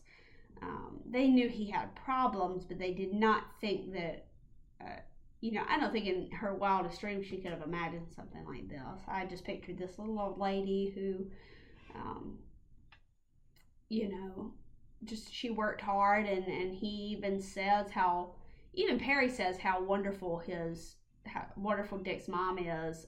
Perry was going to spend the night with them, but he just knew that she didn't care for him, and he said that he went and got a hotel room because he just, it wasn't anything against her. He just knew that she just didn't approve of him, and he didn't want to make it seem like he didn't want to make her uncomfortable. But when they're interviewing her, they're pretty positive at that point that this is who did it. And then they see the gun. Dick's dad talks about the gun that they have in the apartment, and it's the same gun that was used, same type of gun that was used in the murders. And again, it's really reiterated by his mother that, he concussed his head in the car accident. He was really never the same after that. They also talk about, again, you just think of like what his life would have looked like if things had gone differently. So they talk about how back in the day he wanted to go to college, they just couldn't afford it and everything else. So it's just really unfortunate. So after we do the interview with his family, we really again go into Perry and Dick's grand adventure across the United States and all the things they were going through to try to get money, which we won't get into because there's certainly a lot of it. I mean, no, we're already an hour and a half in to this, but they do eventually make their way back to their hometown, and they start again hanging hot money, and their intention is they go back to their hometown because Dick knows that people that trust him will accept his checks. He'll get that money, and then they again make a grand plan to escape back out of the country. And they're gonna leave again, but before they do that, they had along the way stolen a car, and they changed the tags, but it was sort of like basically at this point everybody's onto them. The car is spotted in town, and arrests are made for both Perry and Dick, and you see Detective Dewey just like elated, and this was in Detective Dewey had been following them in the town, trying to find them. They do escape. They make it to Vegas, and they're outside of a post office picking up Perry's various belongings from Mexico, and all it took was one cop and Vegas, which was crazy that back then they had to memorize reports that they would get in that day, and he had remembered reading about that specific car with plates from Kansas and to be on the lookout for it. And so they find him, they arrest them, and now we're going into part 4, the coroner. Yeah, so they once they're arrested, they obviously interview them. They keep up a story for a bit, but as Dewey kind of increases his interrogation, and they interrogated them separately. They were never together again after they were arrested until the trial. Obviously on purpose. It's not unusual. But Dick is actually the first one to fold. And then once Perry finds out about it, he does too. I guess they figure, what's the point in, obviously you can remain silent. That's your right as a citizen, but they wanted to brag about it, I think. Well, I think Dick was just basically, again, we go back to his selfishness and wanting to basically protect himself and not care about anybody else. Perry was really sticking to the story and was really concerned about his friend, not so much himself. So you sort of, again, see that almost weird loyalty that Perry has to Dick.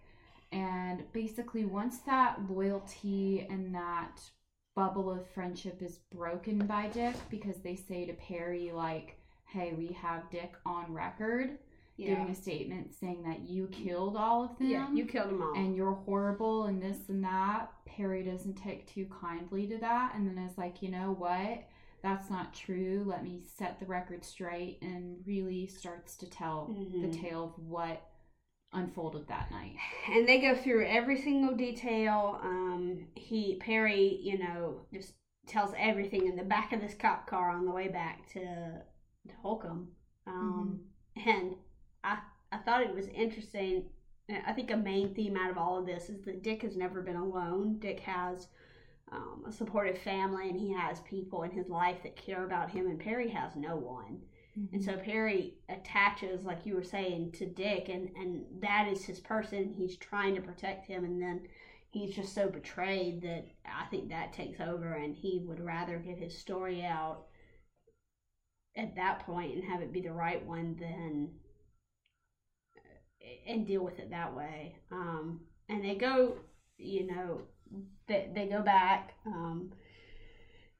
and the court or the trial takes place at the Finney County Courthouse.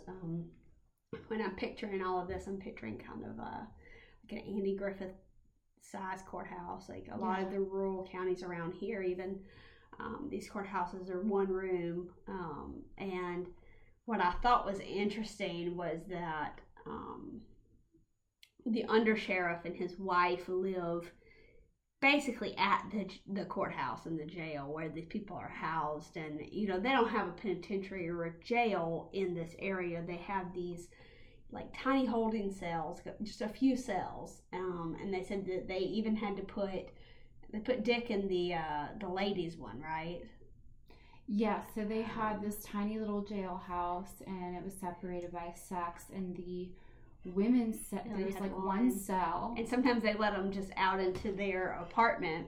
So the cell was actually a part of the apartment. Which is just like wild to me. But then again, you think about how many women committed crime back then, and I would just dare say that a lot of women didn't commit too many crimes back then. And the ones that they did commit, they weren't scared of them. They were just these, had gotten wrapped up into some stuff, like with their husbands. Domestic disputes, petty theft, maybe prostitution here and there, but nothing wild. And Josie, who is the undersheriff's wife, she's just, this awesome woman who, she says she actually enjoys sometimes when there's a woman prisoner because she has company. And she makes this every meal they describe that she makes the guys when they're in jail. It's just, it's wonderful saying. I would love to eat it. It's vegetable soup and apple pies, and she makes Perry's favorite Spanish rice, and she just tries so hard to make a good impression on them and to make them feel, not loved, but like humans. Because very quickly throughout this, in the beginning of this trial, it's clear that they are not going to get a fair trial. That was just incredibly obvious from the jump. It's a small town. What I thought was interesting, if you've ever had jury duty, you know that there is a way that a jury is selected. It's called voir dire.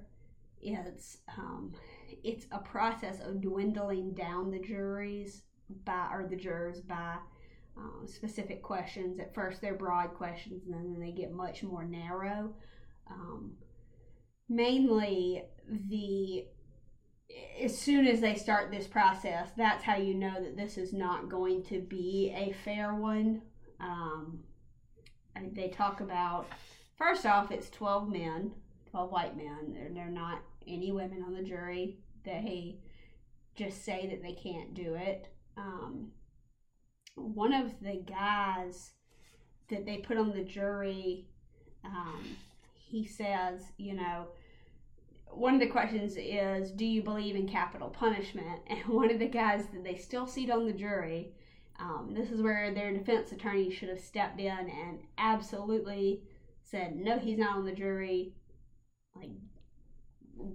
cut him.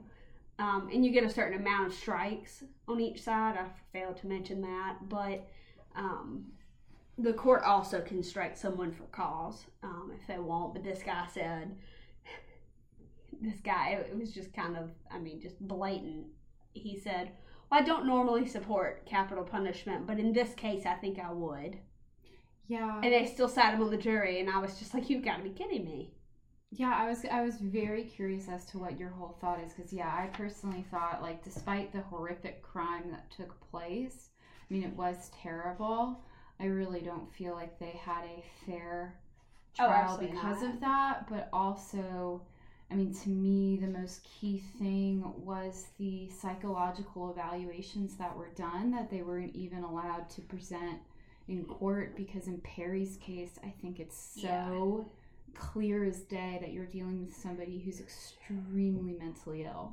So that's called the M'Naghten rule. They talk about that in the thing, and I actually want to commend Capote. He's dead now, so he doesn't care, but I'd like to commend Capote on how well he covered the trial itself and getting this stuff right.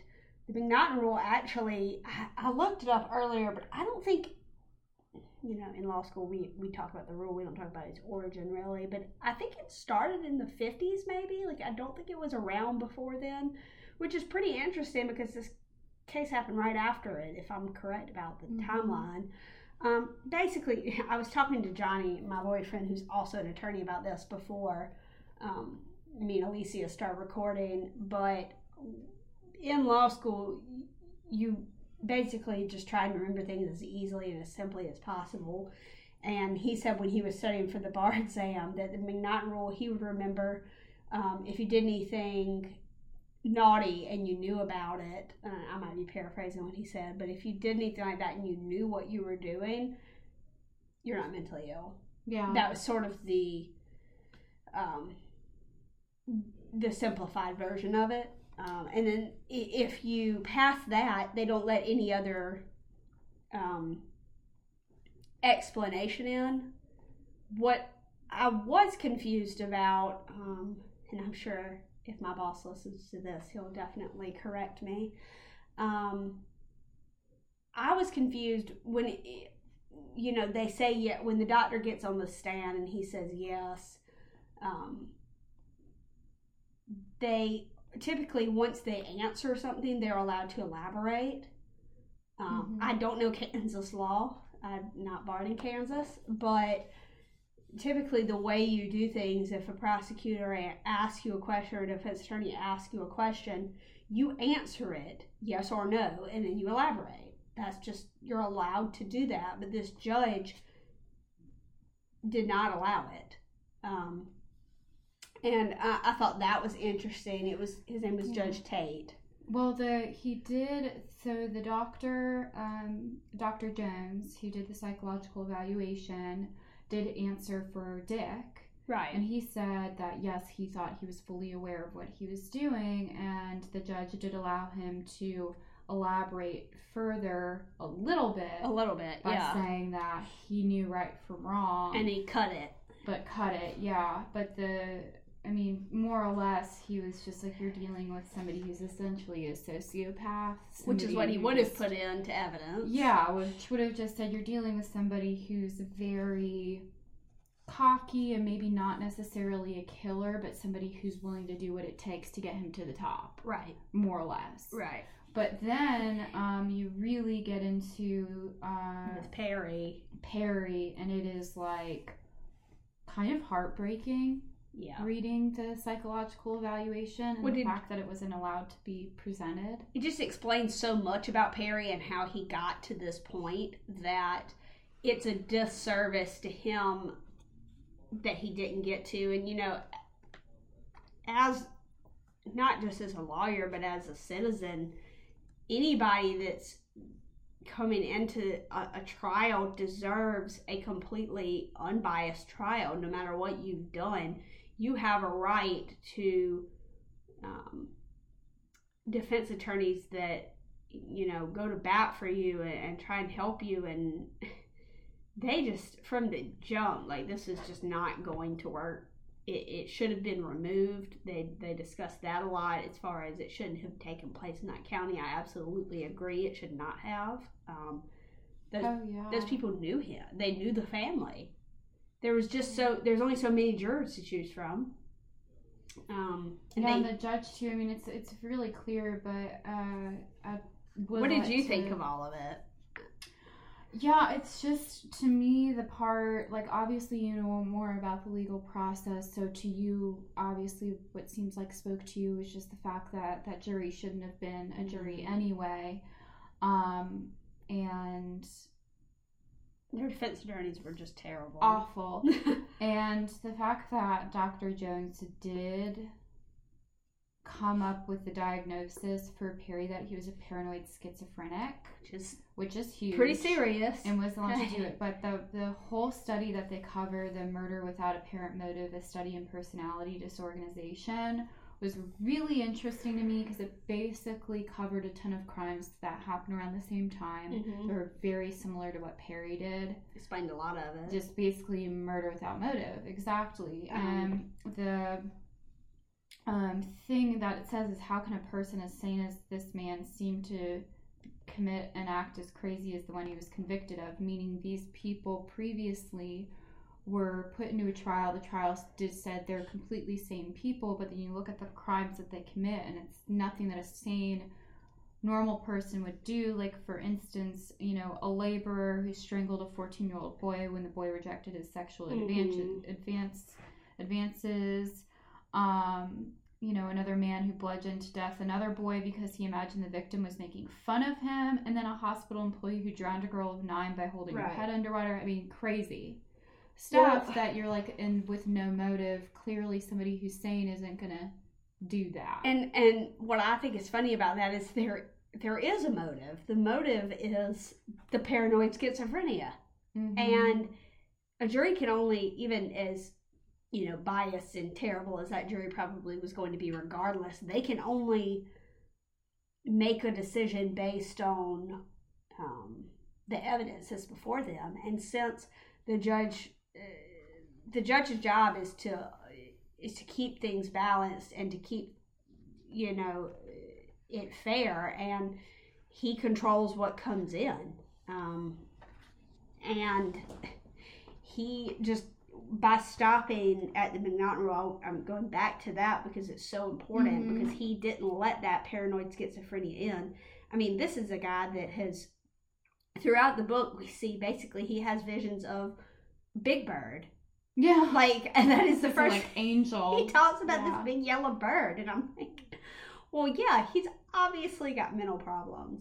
Oh yeah, not only from like physical trauma, but mental trauma. I mean, this is like basically a mess of a human. He knew what he was doing when he broke in.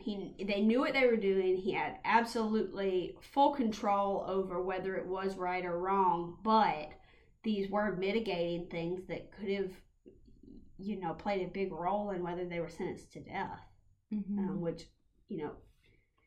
So I wanted to ask you, the jury's deliberations lasted 40 minutes. Is that normal, or is that short, or what?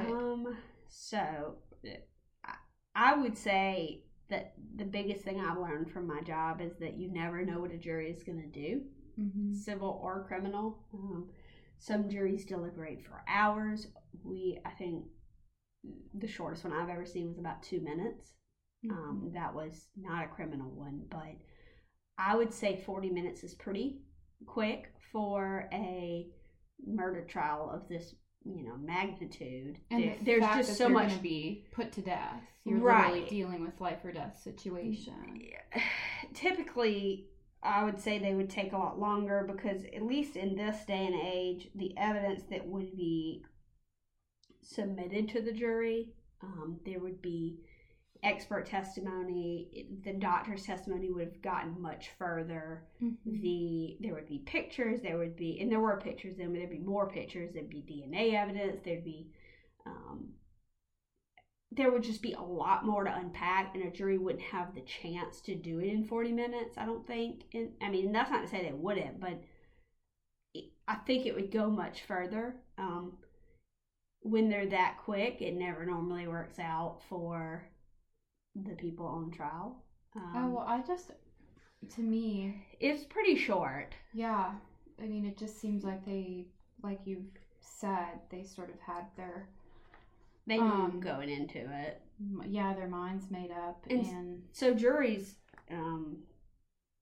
just to elaborate on the process for a juror itself, they are not supposed to discuss anything about the case once they're dismissed for the day. They're not supposed to discuss it when they're on a break. They can't they do all any were. Research. Exactly. I mean, how could they not? It went over a week and a half. So they went home for the weekend. They're talking about it. You're not supposed to talk about it with anybody. You can't soundboard. You can't do anything until you have all the evidence and you're in the room together. I would bet money that's not what happened.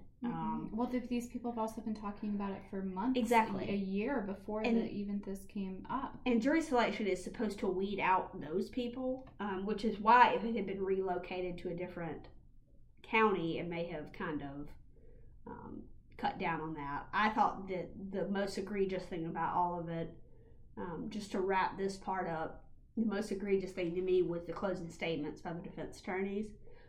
They just literally assumed that the jury was going to find them guilty, and so they went into this,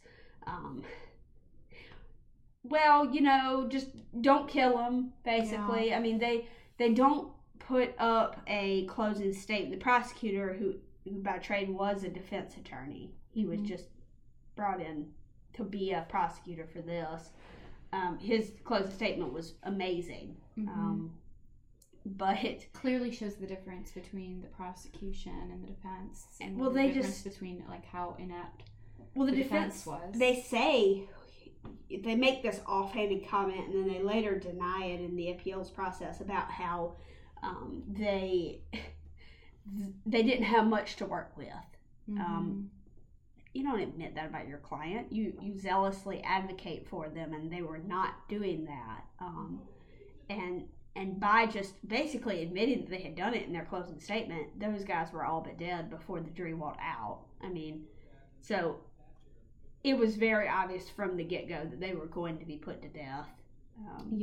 And obviously that's what happened. So the last part of the book really was pretty interesting. It goes through, death row itself, the people that are coming in and out. We get a few short stories about the inmates that were in there on death row with them. Can I quickly though say how sad it was? Like, I weirdly got emotional when you're talking about the wife, when he goes, Perry is sent back to his cell for the evening before they're moved to prison, and her having to say goodbye to him, and he's like sobbing, and she's holding his hand. And she feels really, she's developed this relationship with him, and she's taking care of him, probably in a way that Perry has never been taken care of. Yeah. So I don't know. It just, I got emotional, but and anyway. then the squirrel part that really sent me. I was like, no, he's squirrel. His poor little pet squirrel, who had really come to rely on him, just was devastated one day when he wasn't there. Yeah, and it's crazy because she tries to feed him, and the little squirrel is like, no, I only want my friend. It's so sad. I got really weirdly emotional. No, I mean, it makes total sense. That's the mark of how good of a writer he is, I think. Yeah. Says a lot for Capote. Yeah, but now we're back in prison, where they were sent, and get to know all that. You kind of just get to see their last moments and how they deal with it. The appeals. I mean, it takes years. 5 years or something until. Which really, that's not even. I mean, as far as death row goes today, 5 years isn't that long of a time span for the appeals process, especially considering theirs went all the way to the Supreme Court a couple times. They tried.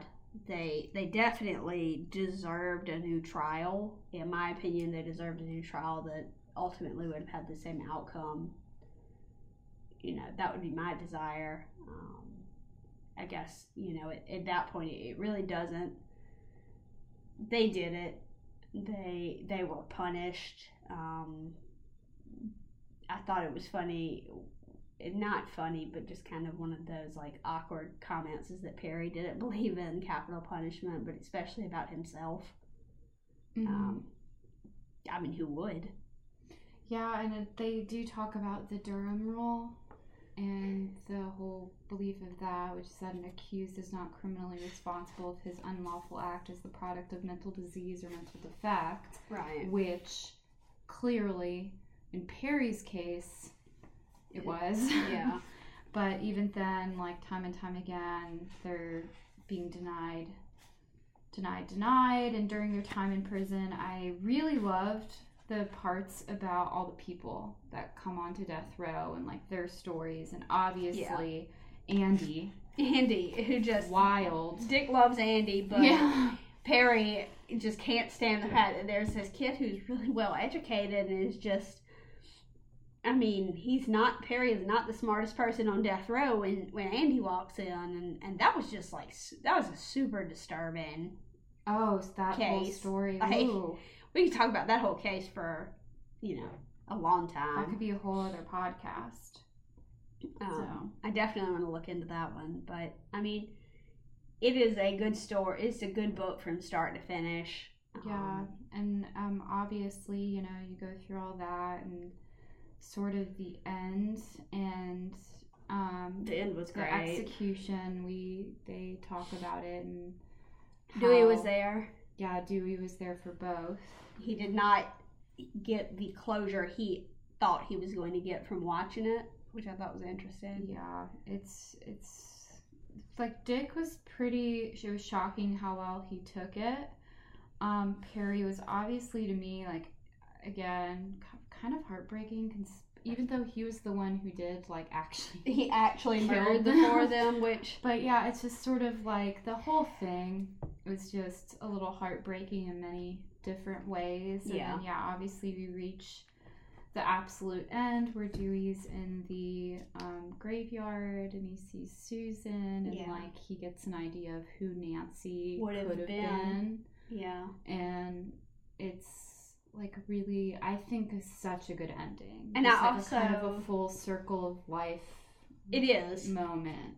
I thought it was interesting too that as Dewey is in the cemetery, he passes on his way to the Clutter's graves. He passes Judge Tate. Yes. And so that really tells you how interconnected these people are. Like, of course the judge knew them. He's literally buried right next to him. Yeah. And then also we find out, how Bobby has remarried, and it just sort of is it's really good closure, I think, for the book and for the story itself. Yeah. And so, I mean, I think start to finish, this book is, so if you love true crime or any of that, this book is just so important to read because it really does like bring up and start, like you said, it really ignited. He started in literary nonfiction. I think he's credited as being the father of it. And I would say he's the reason for the, he sparked the fire that is true crime now as far as the ID channel, and which I'm obsessed with. Yeah. And these podcasts like a favorite of ours is My Favorite Murder and Crime Junkie and those things, which, I mean, who doesn't like to hear about this stuff? Yeah. Yeah. So we are going to post on our Instagram. I'm going to share several photos pertaining to the book. So I'll go ahead and share photos of family members, Dick and Perry, just whatever I can find. I'll make sure to share that on our Instagram. And in the comments, we will obviously be having a discussion with you all. I am also going to create some story templates so that way each and every one of you could, if you want, fill out those and share them with us and tag us and all that. We can't wait to hear your thoughts. Give us some feedback, what we can improve on, what you want to hear more of.